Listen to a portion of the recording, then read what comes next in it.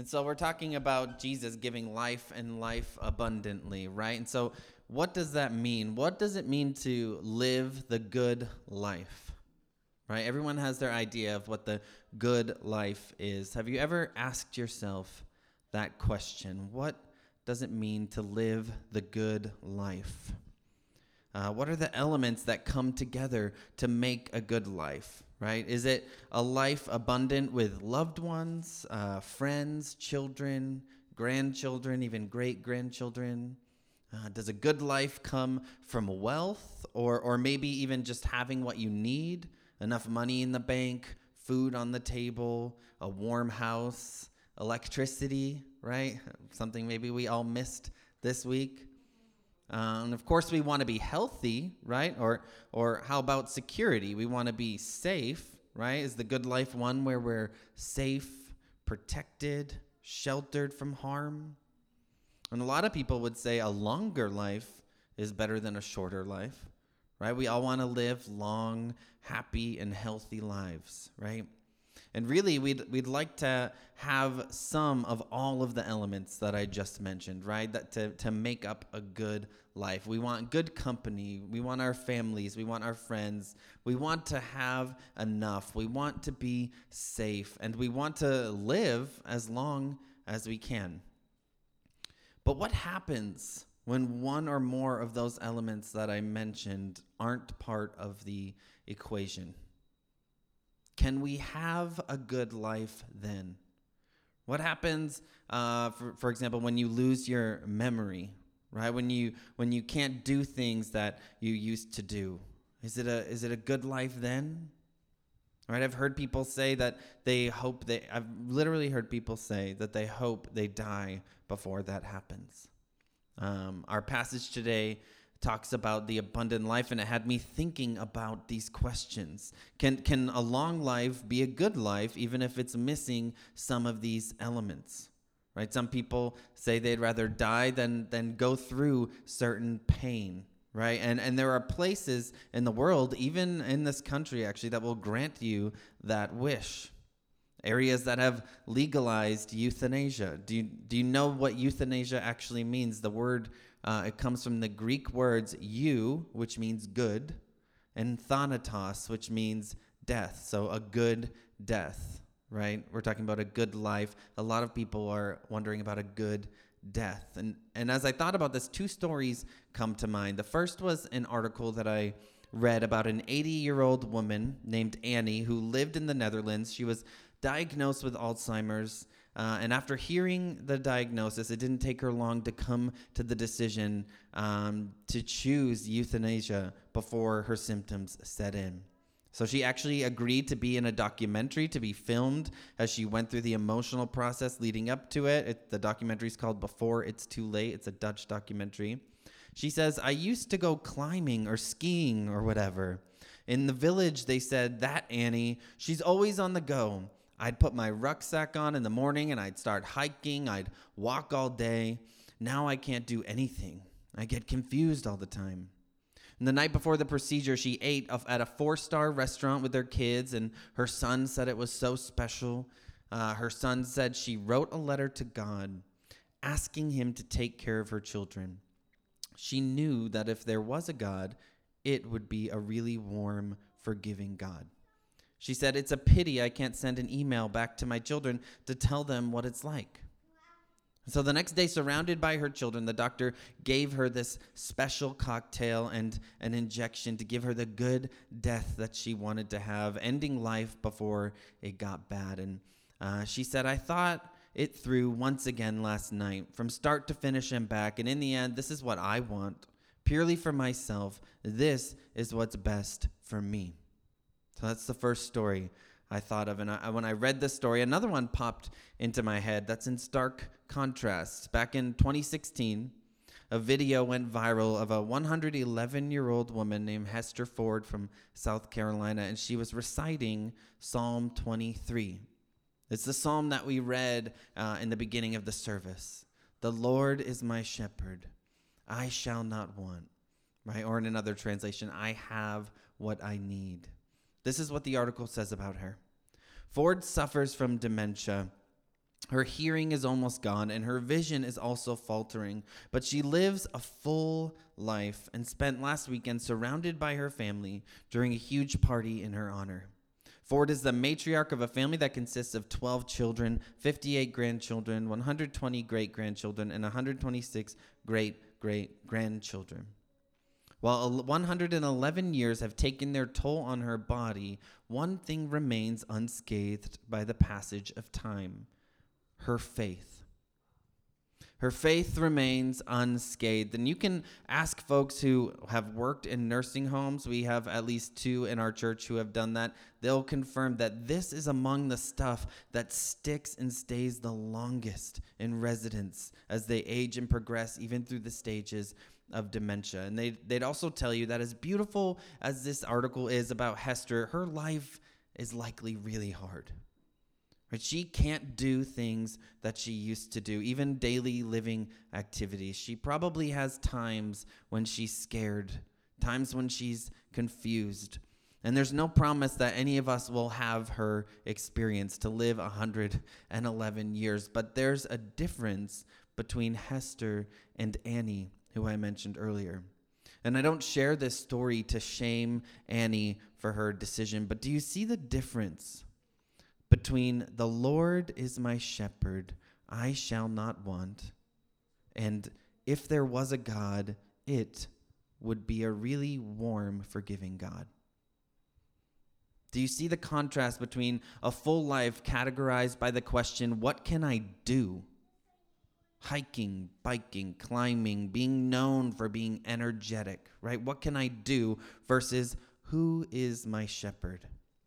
Between wondering who God is, if he exists at all, and knowing that he exists, and between wondering that and actually knowing that he exists, and indeed he is a warm and forgiving God, right? A God who promises abundant life to his children.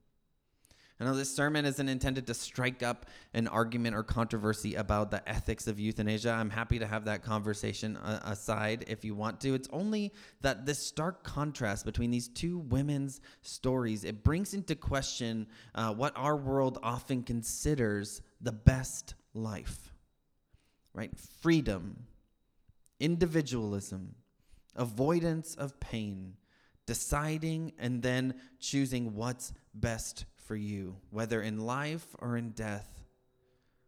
But is that entirely true? Right? Does that hold? Or is it a counterfeit? And when I ask, is that true? I mean, is that true before God? What does God have to say about the good life? In our passage today, Jesus calls himself the Good Shepherd, and he says he's come to give us abundant life. He's come to give the good life to his sheep. But what does any of that actually mean? We're going to tease that out this morning. We've been working through the book of John, and today we're in chapter 10, starting in verse 1. If you haven't flipped there, you can flip there. You can do it on your phone. We've been walking through the book of John, and we've been covering the highlights. So Jesus' major signs and his major statements, these times when he does something miraculous to show everybody who he is, or times when he just says plainly who he is, and he reveals this different facet of his identity. And so as we walk through this, we're going to ask 3 questions, and we're going to let Scripture answer those questions for us this morning. We're going to ask, who is Jesus? What did he come to do? And what does that mean for us? Who is Jesus? What did he come to do? And what does that mean for us? And I'm going to try to speak clearly because I know we have people using translation apps. So if it seems like I'm over-enunciating my words, that's why I want it to come through clear for them. And so maybe you'd already say that you know the answers to these questions. And maybe you do, right? Who is Jesus? What did he come to do? What does that mean for me? But even if you think you do, I challenge you to stop and listen to what God wants to say to you through his word. So let's start with, who is Jesus? And when I say that, I mean, what unique aspect of Jesus is John showing us in this passage? right? Our passage this morning comes directly after the one we talked about last week. Jesus just opened the eyes of this man born blind. That's what happened right in the chapter before this. The Pharisees, the religious leaders, they're throwing people out of synagogues if they profess Jesus as the Messiah. They just roughed up this blind man that Jesus healed because he believed in Jesus. And now Jesus just told the religious leaders that they're the blind ones because they don't see who he really is. And now he's going to tell them, and he's going to tell us more about who he is. Another facet to his identity, his role, another facet to his relationship with his people. And so the conversation continues in verse 1 of chapter 10 as he starts to paint this picture of the good shepherd. And it's in contrast to these religious leaders who really were tasked with shepherding God's people. They were tasked with shepherding the Jewish people, Israel. Right? He's going to use this figure of speech as a way of talking. That's almost like he's going to almost talk in a parable, almost in a story. There are characters that we're going to talk about, but it's truth. And that's the way Jesus opens his saying. He says, "Truly, I tell you." He's telling the truth. He wants us to pay attention. Verse 1, "Anyone who doesn't enter the sheep pen by the gate, but climbs in some other way is a thief and a robber. The one who enters the gate is the shepherd of the sheep. The gatekeeper opens it for him." And so now it's important to know that when Jesus is talking about the sheep here, he means God's people. To his original listeners, that would have meant Israel. And so the brushstroke of this picture of the good shepherd that he's painting is one of contrast. Right? There are thieves and robbers who illegitimately enter the sheep pen. They come to take, because that's what thieves and robbers do. They're not there to give. They're not there to care for the sheep. They're either trying to steal the sheep or steal what the sheep have. But the one who enters through the gate is the shepherd of the sheep, Jesus says. The gatekeeper opens it for him. He's recognized. He doesn't need to climb over the fence. He walks right in. He's not there to rob the sheep because they're his. So the first thing we see about the good shepherd is his legitimacy. His legitimacy. He's not an imposter. And there are other parts of the Bible that describe the Pharisees as really milking the Jewish people for what they're worth. They're the ones who would allow extortionists to enter the temple and change over money at these exorbitant rates that were really targeting God's people as they were just on their way to worship God. And so when Jesus talks about thieves and robbers, people know what he means and who he is talking about. God's people should never be seen as a resource simply for the consumption of a leader. Right? And I'd love to say that this trend ended with the Pharisees, but it didn't. We have priests, pastors, spiritual leaders of all kinds. They don't always imitate the good shepherd. They don't always treat his flock with the level of care that he demands. And sometimes we find out that in the end, they've jumped the fence and they're just there to fleece the sheep. And if you've come from a background like that, where you were simply used as a resource, or even worse, you were abused as such, I'm sorry, because Jesus didn't desire that for you. It's not his desire for us that we would be treated like that by his under-shepherds. Right? And we'll talk more about that because Jesus is going to talk more about that later in the passage. See, the good shepherd, he's categorized by legitimacy. He goes through the gate. And if we read the rest of verse 3, there's also an intimacy that's unique to the good shepherd. The good shepherd, the sheep hear the good shepherd's voice, right? He calls his own sheep by name and leads them out. Verse 4, "When he has brought all his own outside, he goes ahead of them. The sheep follow him because they know his voice." His sheep hear his voice. He calls them by name. This shepherd has names for his sheep, and he knows each one of them. I've never been a shepherd, so I'm not sure if this is common practice among shepherds, but it seems like it's going above and beyond to have a bunch of sheep and to name each and every one of them and to call them by name. Jesus knows us.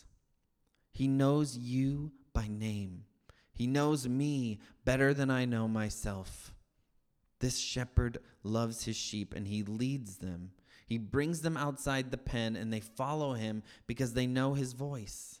He knows their names and they know his voice. What a picture of what it means to have a relationship with God, to know his voice, and he knows our names. So Jesus shows us that the shepherd, the good shepherd, he's legitimate. He's not a thief or a robber. He knows his sheep. He has a unique, intimate relationship with his sheep, and the sheep are his own. Right? He owns the sheep. We get this picture of a shepherd who has authority but also loves deeply. He cares about his sheep. And this imagery it actually harkens back to the Old Testament. And we need to take a look at that because Jesus is saying a lot of things right now without actually saying them. And since we're not back in that context of his original listeners, and we're not really even in the context of the original readers of this gospel, it helps for us to build that out by going to the Old Testament and looking at what they would have known. And so centuries before Jesus came, God gave Ezekiel the prophet a harsh word for the shepherds of Israel, for the priests who were charged with the spiritual care of the people. In Ezekiel 34:2, it says, "This is what the Lord God says to the shepherds. Woe to the shepherds of Israel who have been feeding themselves. Shouldn't the shepherds feed their flock? You eat the fat, wear the wool, and butcher the fattened animals, but you do not tend the flock. You have not strengthened the weak, healed the sick, bandaged the injured, brought back the strays, or sought the lost. Instead, you have ruled them with violence and cruelty." I'm going to jump down to verse 10. "This is what the Lord God says. Look, I am against the shepherds. I will demand my flock from them and prevent them from shepherding the flock. The shepherds will no longer feed themselves, for I will rescue my flock from their mouths so that they will not be food for them. For this is what the Lord God says. See, I myself will search for my flock and look for them." Now that day that Ezekiel spoke of centuries before is being fulfilled in this passage. Jesus is the good shepherd, God in the flesh, and he's come back for his sheep to take them out of the hands of these untrustworthy leaders, to show a better way. And in John 10:6, we're told they didn't understand what he was telling them. But this gets us to our second question. Remember, I said we're going to let Scripture answer some questions for us. Who is Jesus? And we've seen he's the good shepherd. He's going to actually call himself that in a few verses, but the picture he's painting is of himself. He's legitimate, intimate, and the sheep are his own. That's who he is. Now, why did he come? Our second question. And Ezekiel's prophecy, it gives us a broad answer. Jesus came for his sheep. Right? Verse 7, Jesus said again, "Truly I tell you, I am the gate for the sheep. All who came before me are thieves and robbers, but the sheep didn't listen to them. I am the gate. If anyone enters by me, he will be saved and will come in and go out and find pasture. A thief comes only to steal and kill and destroy. I have come so that they may have life and have it in abundance. All who came before me are thieves and robbers." And he's not talking about, the prophets and people like Moses who came before him. He's talking about those unfaithful leaders. He's talking about folks who would rise up and be false messiahs, or shepherds who would be abusing the flock.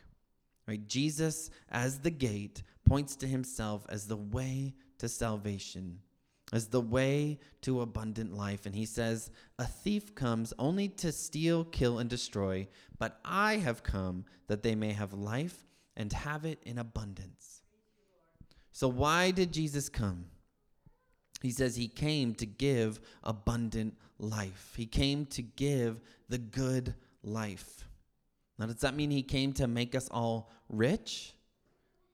Right? Did he come to make us all rich? Did he come to make us all happy, healthy, and wealthy? Did he come to make our dreams come true, to fulfill our own definition of a good life, of an abundant life? See, the picture Jesus has painted so far is much different than the common picture we see today. We often base the abundant life in autonomy, right? My life, my way, what's right and best for me. But Jesus is painting the abundant life as one that's not autonomous at all. His people are led by the Good Shepherd together, right? As a flock. He goes ahead of them and they follow him. They don't do whatever they want, right? They live according to his voice. Right? The Lord is my shepherd. I shall not want. He leads me, the psalm says. Sometimes he leads me through places I don't want to go. Sometimes to places that are calm. Sometimes to places that are rough, right? Sometimes through places that are scary and unknown. And sometimes he asks me to give up what feels good to me because he knows it's not good for me. But why should we trust him? Jesus tells us in verse 11, I am the good shepherd. The good shepherd lays down his life for the sheep. The hired hand, since he is not the shepherd and doesn't own the sheep, leaves them and runs away when he sees a wolf coming. The wolf then snatches and scatters them. This happens because he is a hired hand and doesn't care about the sheep. So Jesus is the good shepherd and he lays down his life for the sheep. Why can we trust him? Because Jesus lays down his life for the sheep. He didn't come to fleece the sheep. He actually came to be fleeced for the sheep. This is the salvation that he's talking about. You know, people, they rise up and they say they're the real deal. And then when push comes to shove, they're out for themselves. Like, Jesus is not that way. He died for the sheep. And do you know who actually killed him? Right? Who had him killed? It's the very group that he's talking to here. The so-called shepherds. Right? The thieves, the robbers, later he calls them wolves because he stood between them and the sheep. So they handed him over to Roman authorities to be killed on a cross. And before we go thinking that the sheep here are just innocent victims, we need to look at some other passages. Right? We all went astray like sheep, Scripture says. We all have turned to our own way, and the Lord has punished him for the iniquity of us all.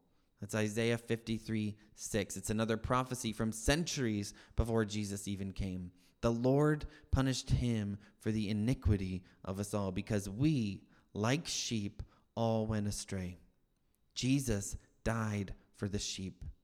He took our iniquity, he took our sin on the cross with him, and he did it willingly. He says that in this very passage, verse 18, no one takes it from me, his life, but I lay it down on my own.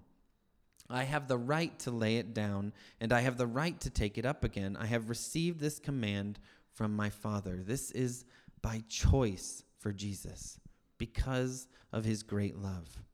He says in verse 14, I am the good shepherd. I know my own, and my own know me, just as the Father knows me, and I know the Father. I lay down my life for the sheep. And then he says, but I have other sheep that are not from this sheep pen. I must bring them in also, and they will listen to my voice. Then there will be one flock, one shepherd. And who are these other sheep? Right? These are the non-Jewish people, right? The non-Israelites. He didn't just die for Israel. He died for the world.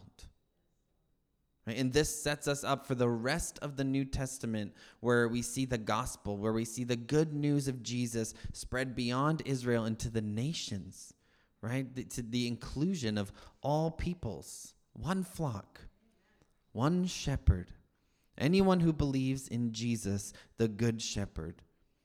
And this is his church, right? Across generation, transcending nation, and beyond every barrier that you can think of. Right? So who is Jesus? Jesus is the good shepherd. Why did he come? He came to save his sheep, to gather them from the ends of the earth, and to give them abundant life. Now, our third question, what does that mean for us? See, because just like the original audience, Jesus' original audience, we're faced with the question of what to do with all that he says. Right? What to do with Jesus. And this passage actually ends with a division among the Jews. They're arguing, is Jesus demonic or is he from God, right? And it's the same roundabout argument that they've been having since the last chapter. But can you really convince someone of something that they don't want to believe? Right? They don't want to believe what he's saying. And often we ourselves, we don't like to admit truth, especially in front of others, because we have two options after that. Right? We can consciously live a lie, and our foolishness will be known to everyone, including ourselves.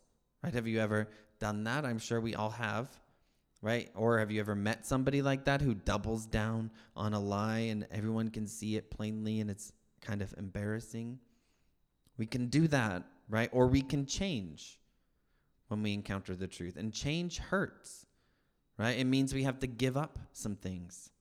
Right? For the Pharisees, it means they have to give up some power, right? They have to submit to a power that's greater than themselves. And it means that for us too, right? It means coming under the good shepherd's authority. It means saying, the Lord is my shepherd. He leads me.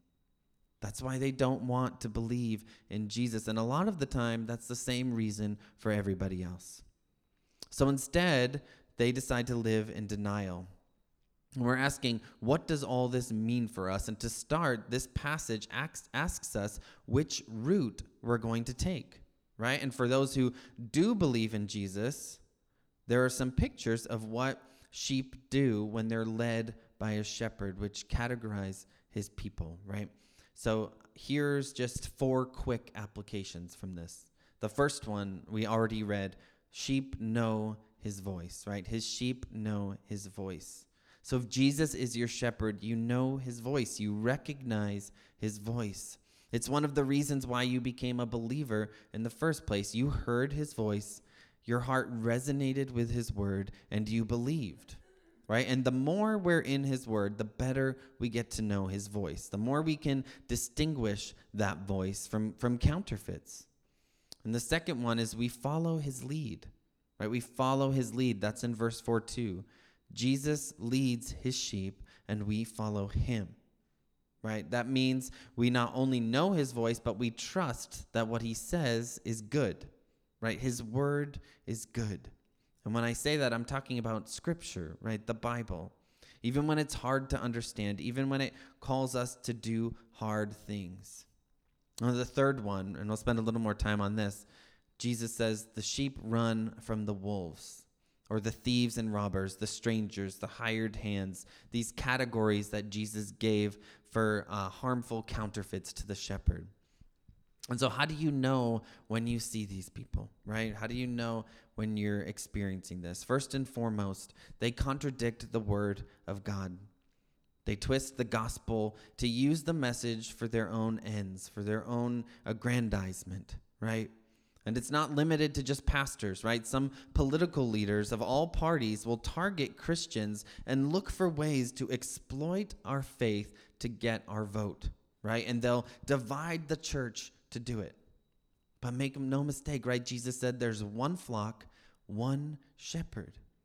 Matthew 7:16, Jesus talks about these folks and he says, you'll recognize them by their fruit, right? The results of their work. And so what fruit are we looking for? We can ask, do they foster unity or do they foster division in the church in particular? Jesus said the wolves scatter the sheep, right? Do they promote holiness or do they make excuses for their own ungodly behavior? Right? Are they self-aggrandizing or are they Christ exalting? Do they exploit fear? Right? Do they offer security in exchange for loyalty to them? Right? These are things to look out for. Or do they exhibit the fruit of the Spirit of God? Right? Love, joy, peace, patience, gentleness, self-control. That's from Galatians 5:22. If you were to look around at some of our most famed leaders, some of the most popular leaders, are they described by this list? Do we want this kind of shepherd, right? Or do we prefer loudness, power, quick changes in our favor? Do we prefer somebody to be a megaphone for our own desires? Do we prefer somebody who simply has charisma or chooses expediency over love? Right? Jesus exhibited the whole fruit of the Spirit. That's why he's called the Good Shepherd. And it's a good time to ask ourselves, right, and assess our own taste buds when it comes to the leaders that we're drawn to. Right? I've fallen into that trap myself. And so let's go on to number 4 as we ask what it looks like to be led by the Good Shepherd. Fourth and last one. It means we receive abundant life. Right? The presence of Jesus here and now. He has promised to be with us. We receive salvation. We receive eternal life. And now, abundance is the opposite of scarcity, right? It means we don't have to steal what we need. The Lord is our shepherd. We have what we need. It means the presence and the promises of Jesus are enough for today, right? Because they don't hinge upon our stage of life. They don't hinge upon our bank account. They're with us when we're old. They're with us when we're lonely, when we're confused, when we're sad, when we're tired, and no one else can take that away. These are voids that Jesus fills. So don't let somebody creep in and make you think that you can buy this kind of abundance that only Jesus can give. A Christian counselor named David Powlison, he writes what he calls anti-psalms, and they're the opposites of certain psalms. And he does this to help us to grasp the original. So he wrote one for Psalm 23, the psalm that I've been quoting all throughout this sermon. And listen to the alternative that he writes. He says, I'm on my own. No one looks out for me or protects me. I experience a continual sense of need. Nothing's quite right. I'm always restless. I am easily frustrated and often disappointed. It's a jungle. I feel overwhelmed, and it's a desert. I'm thirsty. My soul feels broken, twisted, and stuck. I can't fix myself. I stumble down dark paths. Still, I insist. I want to do what I want, when I want, how I want. But life's confusing. Why don't things ever really work out? I'm haunted by emptiness and futility, shadows of death. I fear the big hurt and the final loss. Death is waiting for me at the end of every road, but I'd rather not think about that. I spend my life protecting myself. Bad things can happen. I find no lasting comfort. I'm alone, facing everything that could hurt me. Are my friends really my friends? Other people use me for their own ends. I can't really trust anyone.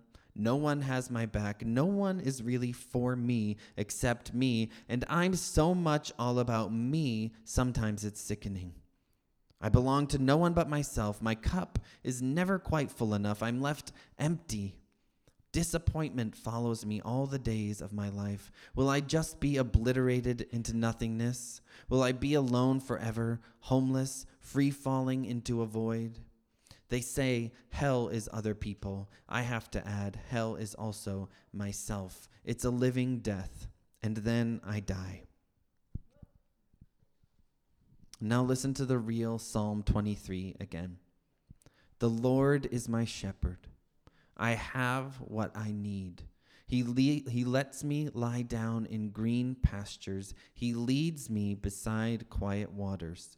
He renews my life. He leads me along the right paths for his name's sake. Even when I go through the darkest valley, I fear no danger, for you are with me. Your rod and your staff, they comfort me. You prepare a table before me in the presence of my enemies. You anoint my head with oil. My cup overflows. Only goodness and faithful love will pursue me all the days of my life, and I will dwell in the house of the Lord as long as I live. If you have the privilege of getting old and the light in your eyes grows dim and your memory fails you, which one of these things do you want buried in your heart? I'm alone. Or the Lord is my shepherd. Jesus is the good shepherd. He came for the anti-psalm people. That's us without him. The good news of Jesus is that if you put your trust in him, you are his forever. You will have life and life abundantly. The Lord is your shepherd.